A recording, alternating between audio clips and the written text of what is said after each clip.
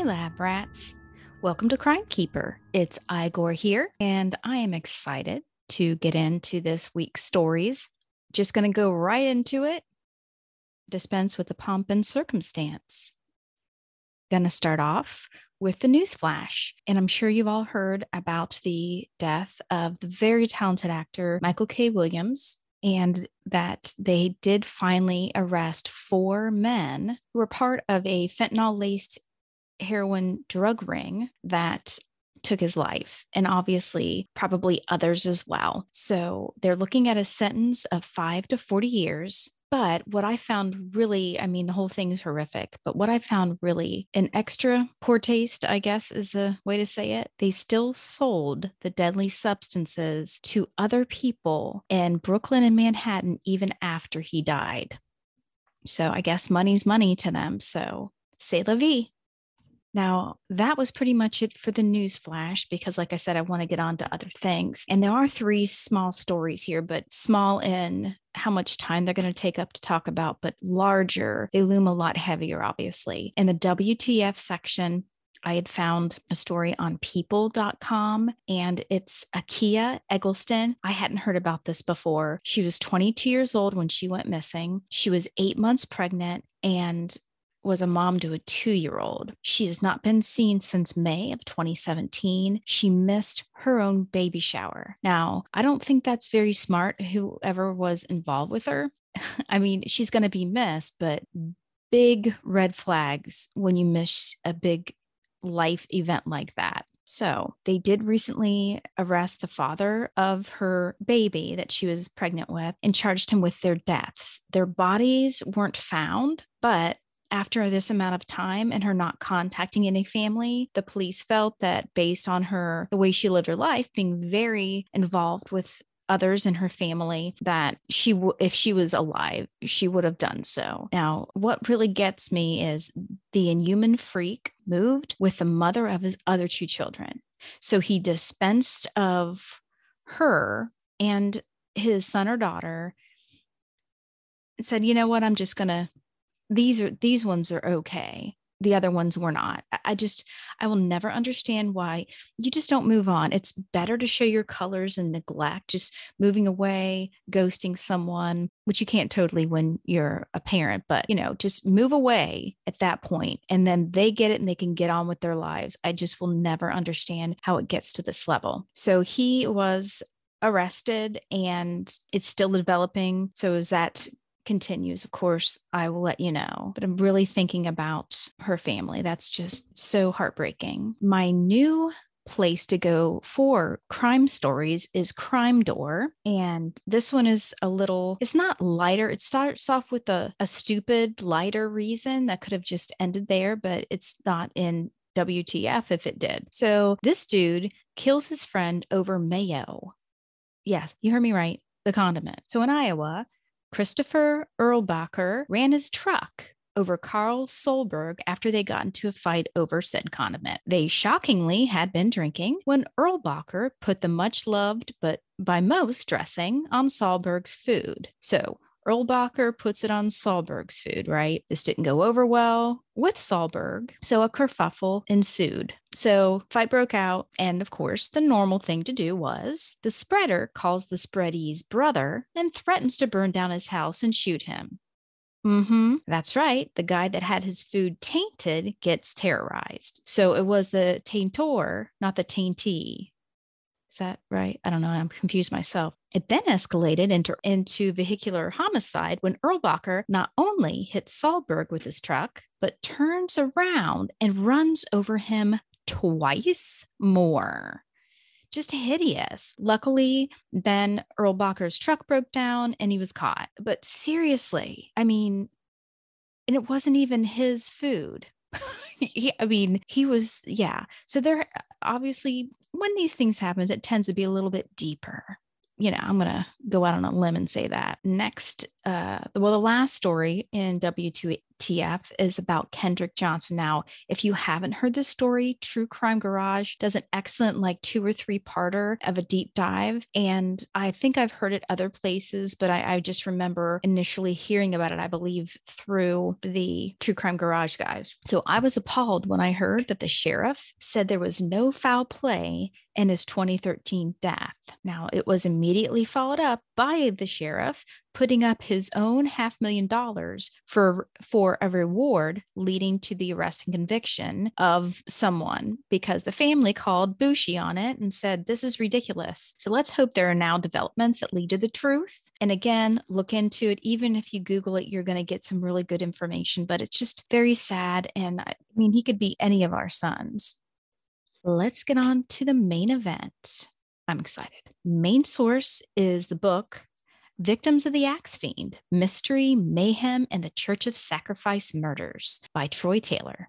Now, I do listen to him. I don't know if you read the Facebook post, but I am a fan of his already. I don't recall reading any of his books until now, but I knew he was an author based on following the American Hauntings podcast. They also in charge of doing seminars, and he does ghost tours there in Alton, Illinois. So very familiar with him. And when I was doing my research, his book pops up. I got to looking at it, and it was perfect. It talks a lot about the axe murders during this certain time frame and his theory on it, which I'll get into a little bit, but it was a really good read. And I didn't even need to really get into the other sources that I found, although I did find some actual newspaper articles from 1912, 1913 time frame right around when the murders happened. So I did look through those, and I may come back to that at some point, but for now, we got a lot to get to. I want to set the scene. The Jim Crow laws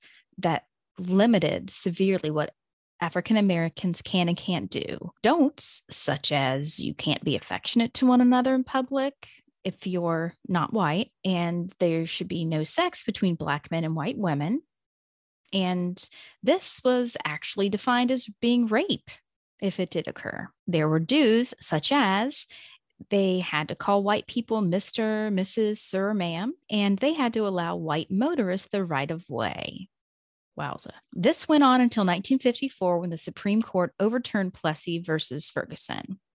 So, like I said, although I'm focusing on the axe crimes attributed to Clementine Barnabet, this timeline allows us to get the true feel of what was going on during the early 1900s. I also feel that Troy makes a good case for his theory that despite there being a central axe murderer, he is not responsible for all these slangs. Between Troy's evidence and the newspapers that I reviewed from the actual period, I tend to agree with his determination and that Clementine was responsible for the murder she was convicted. So, starting them off, March 1911, Cassaway family happened in San Antonio, Texas. Louie, Lizzie, who was a white woman, and their 3 kids, Louise 3, Josie 6, and Alfred 5 months. They were all found hit with the blunt side of an axe, left at the scene. The back door had been closed, but not locked. Blood was, of course, on the walls, ceiling, and floor. No sign of robbery, and the home was not left in disarray. But there were footprints leading away from their door. The rain had begun around 11 p.m., so the theory was the killer was in the house before the rain started. The killer had covered the faces of the parents, and pillows were found in the windows, along with a blanket across another. The family was buried in 3 separate caskets: Louise, Lizzie with Alfred, then Josie and Louise. Rumors started the family had been drugged. The sheriff and other investigators believed it was racially motivated. No one was ever tried. And you're going to see a theme of that as we go. Second, November 1909, Rayne, Louisiana, the Opelousas family. Edna, who was multiracial, and her 3 kids, 4 to 9.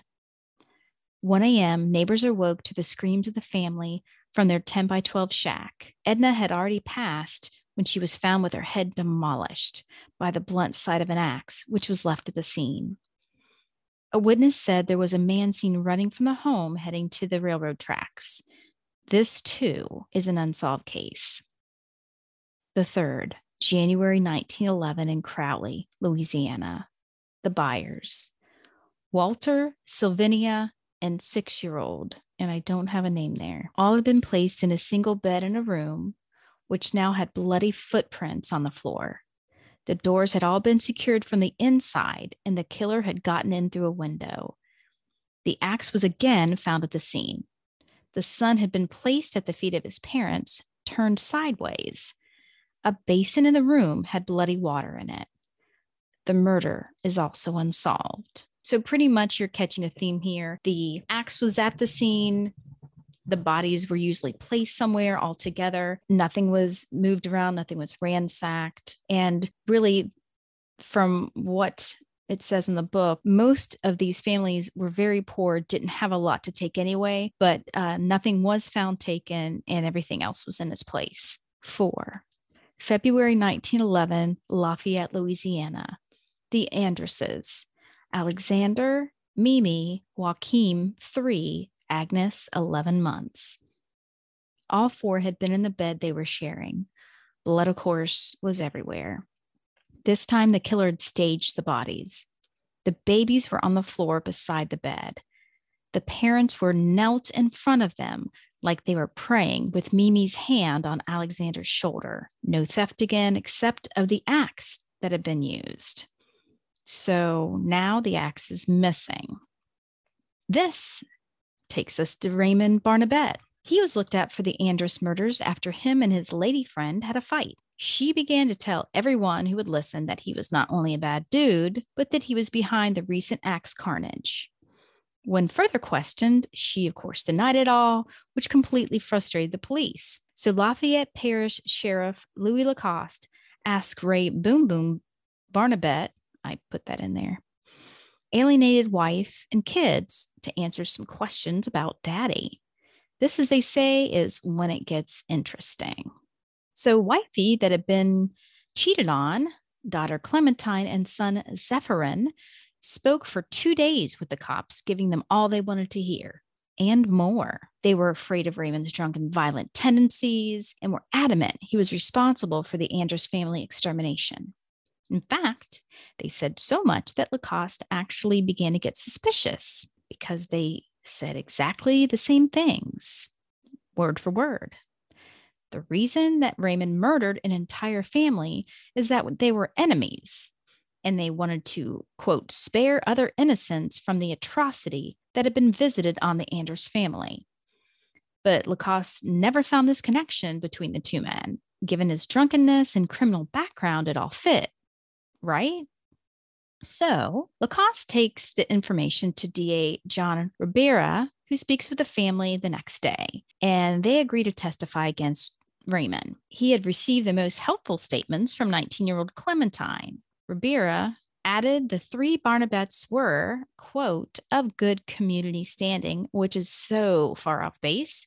It wasn't in the same country as the ballpark. Raymond is then charged with 4 counts of first-degree murder, and he was tried by a 12-man, all-white jury in February 1912. DA Ribera thought he had 3 principal witnesses at the trial: Dr. Clark, the coroner, Clementine, and Zephyrin Barnabette, and they provided their stories in that order. The coroner, of course, gave all the ghastly particulars of the bodies, while Clementine and her brother Zephyrin said their father woke them up between 2 and 4 a.m., forcing them to go with him, do what he said. He had blood all over and forced Clementine to wash his clothes and told them not to mention this to anyone or else. They feared for their lives if their father wasn't put away for good, they said. After all this condemning evidence, he was indicted on all 4 counts. After a short recess, they met again for sentencing, where at this point, Raymond's attorney asked for a new trial. Based on the fact his client was unable to testify on his own behalf, he had figured out finally that he came to court drunk each day. And I have here, drunker than an anemic pig at Country Fest. You're welcome. The next day, Raymond was granted a new trial and was promptly jailed, waiting for it to resume a few months later. Now, I looked up the meaning of the name Clementine just out of curiosity. It means mild merciful. Zephyrin is French for west wind. Keep that in mind. November 11th, Lafayette, Louisiana, the Randall family. Norbert, Azima, Albert 8, Renee 6, Norbert Jr. 5, Agnes 2. So while Randall's in the Hooskow, another innocent family had their lives sadistically taken. Their oldest daughter, 10, was a person who found them all slaughtered the next morning in 2 separate beds, which of course were immersed in blood. Only Norbert had not been bludgeoned with an axe like the rest. He had been shot in his head. Now, he's the only one, obviously, if you're keeping track, that had any kind of other weapon used. The axe was washed this time and leaning against the footboard of his parents' bed. Leaning against the footboard of the parents' bed. Rags had been stuffed into keyholes of the front and back doors. Nothing else was disturbed. It was discovered that Norbert Randall and Alexander Andrus were brothers-in-law. Lacoste then arrested Clementine and her brother Zephyrin for the Randall murders. It's not known, at least upon the research in Taylor's book, what led him to do so. He also took into custody 2 other African Americans who were at the home at the time. What could have brought him to this decision is that their father's defense attorney advised the court of the children's reputations as filthy, shifty, and degenerate, according at least to the neighbors. I'm thinking, though, that the big item, the big ticket here, was the fact that there were blood and brains on Clementine's clothing that they found. Now, her version said that Raymond had wiped blood on her, but this apparently didn't sit well with Lacoste. Now, Zephyrin did have an alibi, but old Merciful and Mild did not. When pressured, she would only say the blood was menstrual. So now here's the thing. There's endometriosis and all, but please tell me there is no condition where a most unlucky woman has someone else's brains gushing from her hoo-ha. It, of course, was not found to be this type of blood, but it was human and mixed with brain and skull fragments. Yeah. So this is the point where Troy Taylor asserts his belief that Clementine did have accomplices for the Randall murders, and these unknown assailants would go on to commit others that were blamed on the Axeman. So apparently this was done to try and show Clementine's innocence. So she's in jail. The killings keep on occurring. So how could it be her? These, according to Taylor, these started in January 1912, Crowley, Louisiana. The Warners. Marie, who is multiracial, kids Pearl 9, Gary 7, Harriet 5. She was separated from her husband for about 4 years, so he wasn't living there at the time of the murders. Their bodies were found in a prone position, all on the same bed. The axe was sitting against a wall in the same room. This time, there were multiple tracks found in the backyard. So typically, they must have been face up, covered, and now they're rolled over. The next set of axe murders happened in Lake Charles, Louisiana, January 1912, a mere 4 days later, with the Broussard family. Felix, Matilda, Louise 6, twins Alberta and Margaret 3. Troy asserts that he feels this is actually the Axeman's work, but others thinks it was Clementine's gang.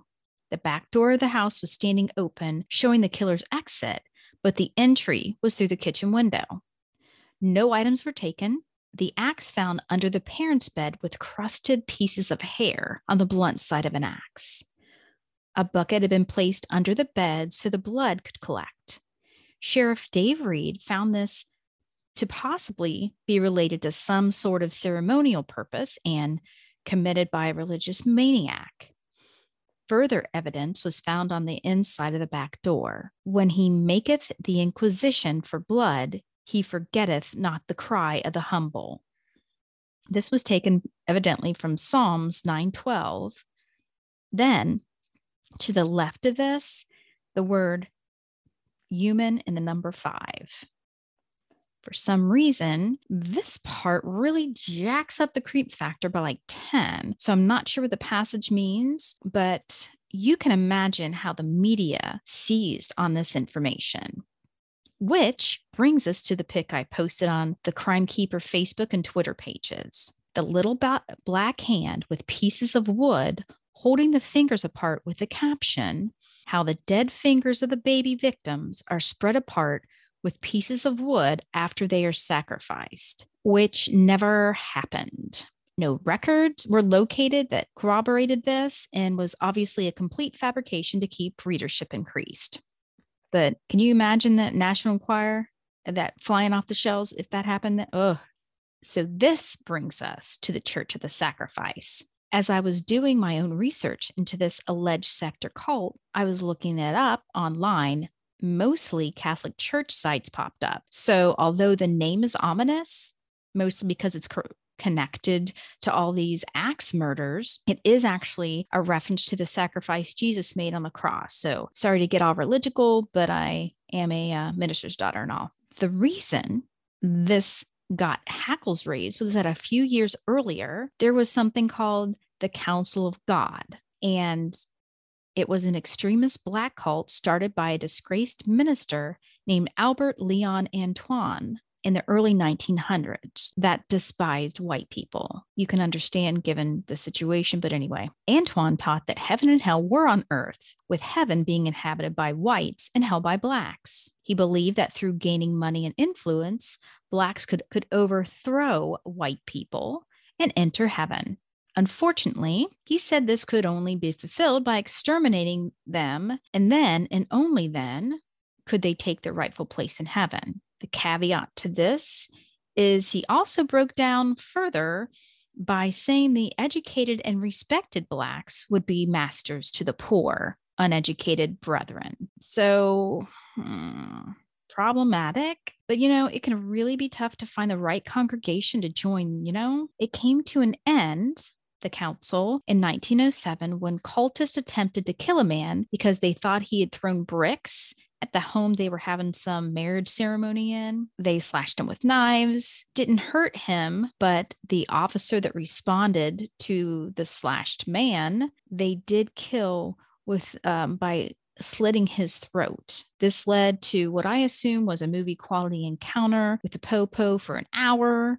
They had a standoff, which led to the cultists surrendering, thus dissolving the Council of God. So this had just happened in 1907, and the memories were still raw, which was prime territory for one Clementine Barnabet to plant her seeds of treachery. So old Clemmy began implying she had a part in the Randall and Andrus executions. The one where her father was convicted. And this was a part of a larger plot by the Church of the Sacrifice. She claimed members of the cult engaged in blood sacrifices under the protection of spells provided by voodoo doctors, which obviously played right into the racial fears of the time, rooted in what many felt were the mysterious religious practices of African Americans. There's a real ignorance misunderstanding still of what voodoo and hoodoo is. It also gave Clementine the opportunity to direct the narrative, making her the one in charge, a young Black woman in the 1900s. So was she crazy? Was she a strong, cunning woman? Either way, and this has really made people uncomfortable. It kind of reminded me of Tituba in the story of the Salem witch trials, and they had accused her of being in league with the devil. So instead of death, they began referring to her in the trials and accusations of other supposed witches, and she ended up escaping with her life. So that whole situation for her seemed out of necessity, which also to an extent may be the case here. The ginormous diff is that Tituba was forced into the situation by being implicated as an enchantress, while Clementine placed herself into the line of fire by having a ready-made story for the police about her father. Plus, of course, there was the actual hacking deaths of human beings and not just supposed spirits being teleported around spooking Puritans. They each embraced the role society had already thrust upon them, which takes extreme balls and strength.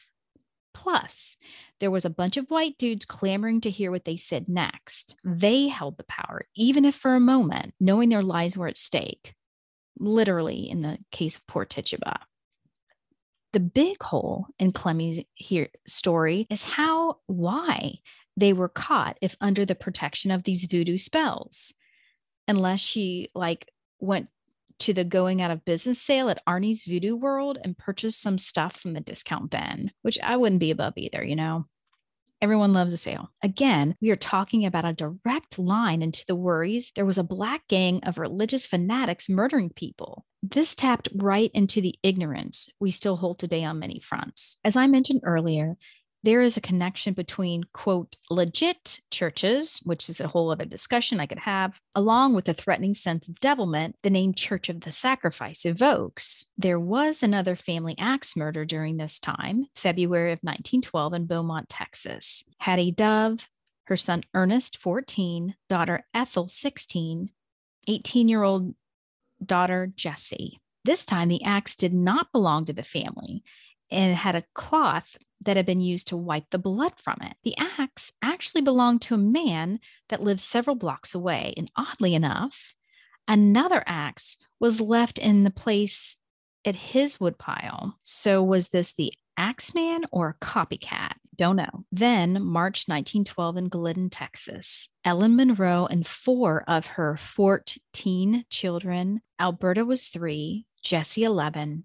Dewey 12, Willie 16, along with a boarder named Lyle Finucane. The weapon, of course, was an axe taken from their woodpile. Sheriff Lacoste was keen on locating the co-killers working with Clementine, but she kept right on admitting her role.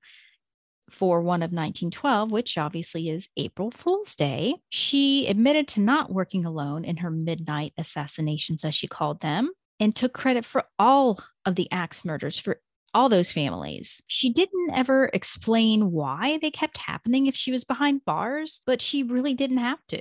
The sensational story was enough. They had what they needed. She never provided names of her co-conspirators, but said only they were 2 black men and 3 black women, including her. This, of course, if you haven't noticed, makes a reference to 5 murders, which many took to be the human 5. Now, it says in the book that officials decided that most of this was untrue and that she was a lunatic. But here is her confession. My name is Clementine Barnabette. I was born and partly raised near the town of St. Martinsville and moved to Lafayette about 3 years ago when I began to lead a life of degradation. I have never been married. She was just 17. It was while in the company of 2 other women and 2 men, while in New Iberia, that we met an old Negro who told us he could sell us canjas, whatever, trinkets, with which we could do as we pleased, and he would never be detected and would be protected from the hands of the law by the mere fact of these, I'm going to say trinkets, being in our possession. We bought them and paid $3 each for them and left New Iberia that same night, returning to Lafayette. When we began to plan our actions, there's some run-on sentences here, girl. We had not yet decided on committing any murders, but it was while we were discussing our future plans that the question came up as to whether we could kill and be protected by the hoodoos. One of the gang was instructed to go to New Iberia and interview the hoodoo man, who said we were safe in any and all actions that we might do. Our lives would at all times be fully protected by the power of hoodoos. The first murders they did were in Rain, where Clementine dressed as a man, retrieved an axe, gained entry to the home, and, quote, brained the mother and children. She left the clothes behind and returned to her sisters. She took the midnight train back to not Georgia, but Lafayette, with no attention given to her. This apparently served as proof to her gang the power of hoodoo canjas, Bigfoot. So in Crowley was the time that Clementine and the 2 other women broke into the home, and the women watched while overachiever Clemenstein, like Frankenstein, brutally take the parents' lives. She said of the children, it was an easy matter to get rid of the 2 small children. We thought it was better to kill them than to leave orphans, as they would suffer. I'll leave that right there for you to ponder. I'm going to breathe in and out. She went on to say their next discussion of murder was the night before the elections, knowing that everyone would be out voting. They went to the refinery and firmed up their evil plans with supposedly no exact victims in mind. She said they, quote, simply looked for a house where there was a light on so they could see inside. Great plan. She never provided an actual motive or explained why her and her gang positioned the Andrus family so eerily. Clementine claims to have been one of the first people to assist their relatives the next day and prepare their bodies for burial. So, does that mean she had to have another look if this was ever verified, if it was actually true? That's what I'm wondering. I mean, did she just need to be around them? And wouldn't people think it was odd that just some random woman wanted to, I don't know. For the Randall killings, she said she met up with at least one other member of the Axe gang after midnight and a post killing spree. They were wandering about, and a minister ran into them. So she warned him to stay away from the home as they had just killed the entire family. So a side note here. So I'm thinking that the dude might have mentioned this when he was later arrested for being connected to her cult church. So he was let go, or else I would have mentioned people were actually indicted, were convicted. Nothing ever came of it. But yeah, she said the rags that were in the keyholes so that no light could get in or out. Makes sense. She was said to have bragged about seeing people converging on the Randall crime scene and how she stood in front of the house laughing at all the disorder she had caused. So Sheriff Lacoste was himself confident that Clementine was only involved in the Randall murders because she came up with the rest of the stories after being in jail for several months and hearing about them. So then she went and did something uber crazy. She started threatening her sacrifice cult was on the hunt for other families and that 13 of them had already been selected. I guess she was bored. Troy Taylor feels the Warners were the only other family included in the gang's slayings, but additional murders in Texas seemed to support this menace to everyone else at the time. So, yeah, Taylor feels that the other murders were the work of the Axemen, the final work. But as an outsider, an axe murder is an axe murder, you know? One's panic doesn't use logic when this shit's going down, or else it would be called logic and not panic. And your brain and body wouldn't be screaming, we're all going to die. We're all going to die, which I imagine is how people felt. You might be asking yourself at this point, what happened to old Zephyrin, the Zeph man, Zeffirone? He now insisted his sister and a black man named Mac Thomas with a woman who was probably the inspiration for Cher because her name was Deuce, completed the actual massacres together. Wonder if they had one of those corporate teamwork posters at the refinery or Death Chapel or wherever it is they met up that encouraged them to collaborate. So Zephyrin implicated his father again, saying Raymond woke him up, making him get his pipe that was left at the Andrus murder scene. And he said, I'm my own man. Daddy, no, I don't want your life. So Clemmy Clem was also back and forth when it came to her father's involvement. He was a murderer. Nope, wait, I did it. Then back to, oh yeah, he did it, along with other ones too. Whatever. Also, she decided to up the number of victims she had. So the police are like, can you explain this to us? And she said, like, I don't know, and looked down at her phone and started scrolling and looking at things she wanted to buy because she was never able to clarify. Axemania was a trend in the papers, of course, and between the IRL facts, the racist fears, and the religious cult talk, everyone was just confused. Was there an actual church cult fanatic gang about? Was it just some fucked up people with the devil at the helm of their souls? Was it one demon out to eradicate what they felt was the sin of the, quote, mixing of blood by blacks and whites being together? The papers did, however, also like to remind readers of how Clementine appeared in court after her arrest, how she rocked back and forth in the witness chair, letting out screams of hysterical laughter, declaring the Randalls were murdered for disobeying the church. Of course, no link could be found that they were anything to do with that church or anything along those lines. Another Kentucky paper said she was the head of the Church of the Sacrifice, directing all the murders to, quote, obtain morality, to obtain mortality. Like I said, she was the one in control. Despite Lacoste and other officials finding Clementine insane, she went to trial after 3 physicians found her to be sane, although morally depraved, ignorant, and of a low-grade mentality. I think she just really knew how to play it for the best outcome, and I don't find her statements and the quotes to show that she had any kind of, that she was a moron by any stretch of the imagination, but, she knew they were afraid of her. 10/24 of 12. She was found guilty of murder with a life sentence at a Louisiana penitentiary. She once tried to escape the next year, but was found the same day.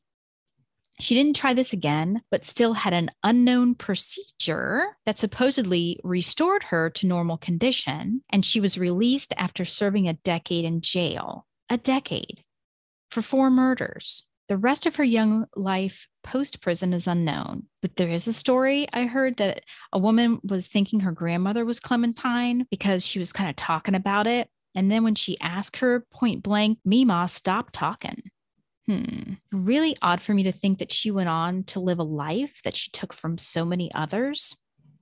I really couldn't find out a whole lot more about her father. I can look into that as well and find out if he still was serving time for that.